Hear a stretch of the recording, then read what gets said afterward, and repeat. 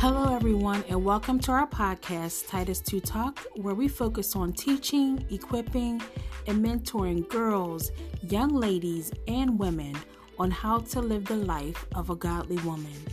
And I am your host, Ariba Walker.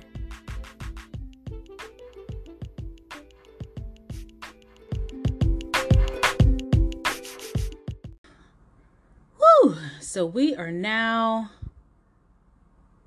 at the last section of our story, and I call it Run and Tell That. This is verses 14 through 20, and I will refresh your memory. Starting with verse 14, the herdsmen fled to the nearby town and the surrounding countryside, spreading the news as they ran.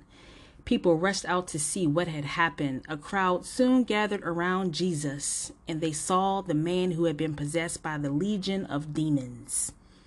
He was sitting there fully clothed and perfectly sane, and they were all afraid. Then those who had seen what happened told others about the demon-possessed man and the pigs, and the crowd began pleading with Jesus to go away and leave them alone.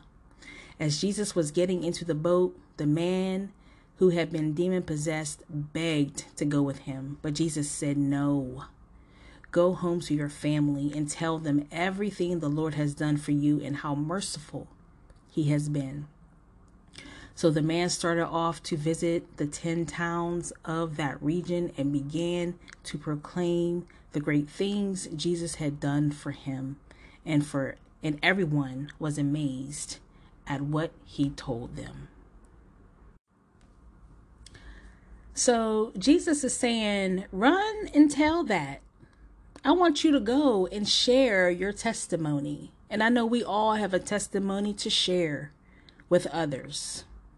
He's leading him into discipleship. So to summarize all that, I'll say this man was not that long ago where, before Jesus came along, that he was living amongst the dead. He was not living life. He was literally just existing. But then he met a man named Jesus who completely changed his life. In the scriptures, it says he was sitting there. He was sitting next to Jesus. Jesus was his intercessor. He's our intercessor. He's at the right hand of God, waiting to intercede for us. All we need to do is be like this man and run to him and ask him for his help. When the Gerasene people saw him, they were in shock. Why were they in shock? Because this man, this demon-possessed man, who's no longer demon-possessed, was fully clothed. So that tells us that previously, when it talked about him being in the tombs, he walked around partially clothed. Okay? So previously, this man was walking around probably with just rags hanging off of him, not fully clothed, and now he's fully clothed. And he was sane, okay? And he was in his right mind. He's not hallucinating, okay? He's not thinking suicidal thoughts, okay? He's not yelling out things, random statements, okay? He's not walking around looking crazy. He's not tied in chains. He's in his right mind. He was no longer a slave to the thoughts and behaviors of Satan and his worker bees, right? His demons. He was set free. So when we allow ourselves to be changed in Christ, keyword allow, then we look and we dress different, okay? We walk and we talk different, okay? We think and we feel different. And we don't go the same places that other people go. We are set apart. We are unique. We have had a work done on the inside of us that is now reflected on the outside of us because, again, we are made in God's image. So, being that this man is changed and renewed and restored, the people in this town, they're like, whoa, we're not used to this man being like this. This is taking me out of my comfort zone. They were used to him being possessed and tormented, and they just did not know how to deal with this change, this new man. Jesus came and rocked the boat, literally. And so they wanted him to leave. Who's this man coming here doing this, changing up our area here, taking us out of our comfort zone? Who is he to come here and rock the boat? The key message here is that some people want you to stay the way you are, which is sick, in bondage, stuck. They don't want to see you in your right mind because it's beneficial to them, not you. They're getting something out of your sickness. They're getting something out of your anxiety, your depression, your poor mental health. It's benefiting them, so they don't want you to change. Oh, we don't go out no more. You used to go out with me. Now you don't want to go out with me. Right, because they're changed. That doesn't benefit them anymore to party that way. They might go out and do stuff, but they can't do it that way anymore. They can't go to the same places anymore. And people will get upset because it's not beneficial to them because that's what they used to do with you. Now they have to deal with themselves and deal with the change in you. Jesus left, but not without leaving someone who could share the good news about what he had done, how he changed his life. This man was now a servant and a disciple of Christ. This man wanted to go with Jesus, but he said, no. It was a hard no. Even Jesus sets boundaries now. We got to have boundaries too. He sets boundaries. We got to set boundaries. And I would probably say that this man was probably scared, right? Jesus was the one that came and healed him. He was a comforter. He was a protector. And now Jesus is like, no, I'm leaving you. It's not a bad thing. He's like, you got this. I need you to carry this on. Jesus had already taken all that away when he healed him, right? He took all those insecurities away. Now, Jesus is just wanting him to be a testimony. Jesus knows it's not going to be easy, right? Because this is a changed man. People are going to look at him differently. But he has Jesus' word in him. He can live life with the word that Jesus has given him. Jesus did not answer this prayer because he knew that this man could minister to those in his community. Isn't that what we do? In our local churches, in our ministries, through our jobs. Things happen and we can give a testimony. And it could be beneficial to those in our community. It could be beneficial to our family members. It could be beneficial to our friends. Our jobs as disciples of Christ is to teach other people so they can be disciples too. So it can go on and on and on so that Jesus' word lives on. Ah, man, this is just so good. This man had a calling to share the gospel. Jesus wanted him to start teaching whoever he could get his hands on. Jesus gave him a specific assignment to go to Decapolis, which it talks about the 10 towns in the scripture,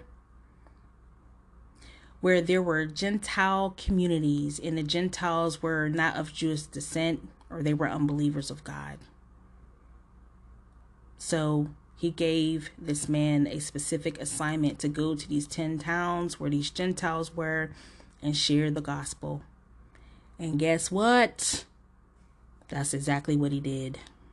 So Overall, none is beyond hope. No one is excluded from hope. We have to call on somebody to help us when we're at our lowest point. We have to surrender to somebody. Hopefully, that's the Lord. And the Lord will send people our way to help us in our situation. So we have to be open-minded. We can't be prideful to not accept help. If he could heal this man, he can also heal you. You are special, and Jesus knows your needs. All you need to do is seek him, run to him, surrender to him. Jesus only came for this one man. He did what he had to do and he left. He didn't even argue with the people. When he was like, we don't want you in our town, he didn't even argue because he knew what he had to do when he got off that boat. He knew what his job was. He knew the assignment. We have to remember though, this man came to Jesus. All Jesus did was get off the boat and this man came running to him. So this is telling us we have to seek him out because he's right there. We have to seek him out. We have to seek him out. Jesus can replace those unpleasant thoughts, feelings, behaviors with the fruit of the Spirit, right? Self-control, love, joy, peace, all that. The key thing here to remember is Jesus already sees you, me, us as whole, as complete, as a finished work, a masterpiece. But you are a work in progress, seeking him to walk towards the perfection that he already sees. One more time. You are a work in progress, seeking him to walk towards the perfection that he already sees. He already sees that wholeness, that completeness, that finished work, that masterpiece. And our jobs are to keep seeking him to keep on walking towards that perfection. He can save anyone, conquer all evil, restore you, and use your story as a testimony to help others. So this is the story of a demon-possessed man, his encounter with Jesus. And after his encounter, how he ran and told that and shared his testimony and went on to be a disciple and share the gospel. This is a story of mental health and how we fight the good fight, how we deal with spiritual warfare, and how we get in our right mind and maintain it. We're going to have things that are going to happen. Like I said before, we're going to live life, and life is going to happen. Things are going to happen to us that are going to knock us off. But we fight the good fight. We run to the Lord. We seek him. Ask him for guidance. Ask him to heal us. Ask him to comfort us, protect us, shield us. And we remember that we are not fighting against flesh and blood, but we are dealing with the spirits that are within the host body. So like if you have that supervisor who's just, really getting on your nerves, you're not speaking to that supervisor. You're when you pray, you pray about the spirit within that supervisor. The spirit of meanness, anger. You pray to the spirit because the demons are living in the host body to try to disrupt or give God a bad image. So I really pray that you have been blessed by the hearing of this word. This is something that I am definitely passionate about. I have my own trauma and I've had things happen to me. And the Lord has absolutely brought me through. I'm not saying it's been easy, but I have to run to him. I have to learn to surrender, all to him if I want to be completely healed. So I pray that you are able to acknowledge your mental health, your spiritual health, your physical health, social health, all that. And that you're able to maintain it in that good health. And if you're in a position where your mental health is not where it should be, seek help. God has counselors out there. He has social workers. He has case managers. There's a lot of resources out there to help you. Put your pride aside. We're not meant to do this alone. You pray and God will lead you to the help that you need. And don't be ashamed, because that's the enemy already putting down in your head that you shouldn't seek counseling because there's this stigma behind seeking mental health. You have to stay in the Lord and know that He's only going to lead you in the right direction. Thank you for taking the time out to listen, and as always, be blessed. Thank you for listening to our podcast, Titus 2 Talk. Remember, please continue to check back to our station to see what new teachings we have available. Have a blessed and wonderful day.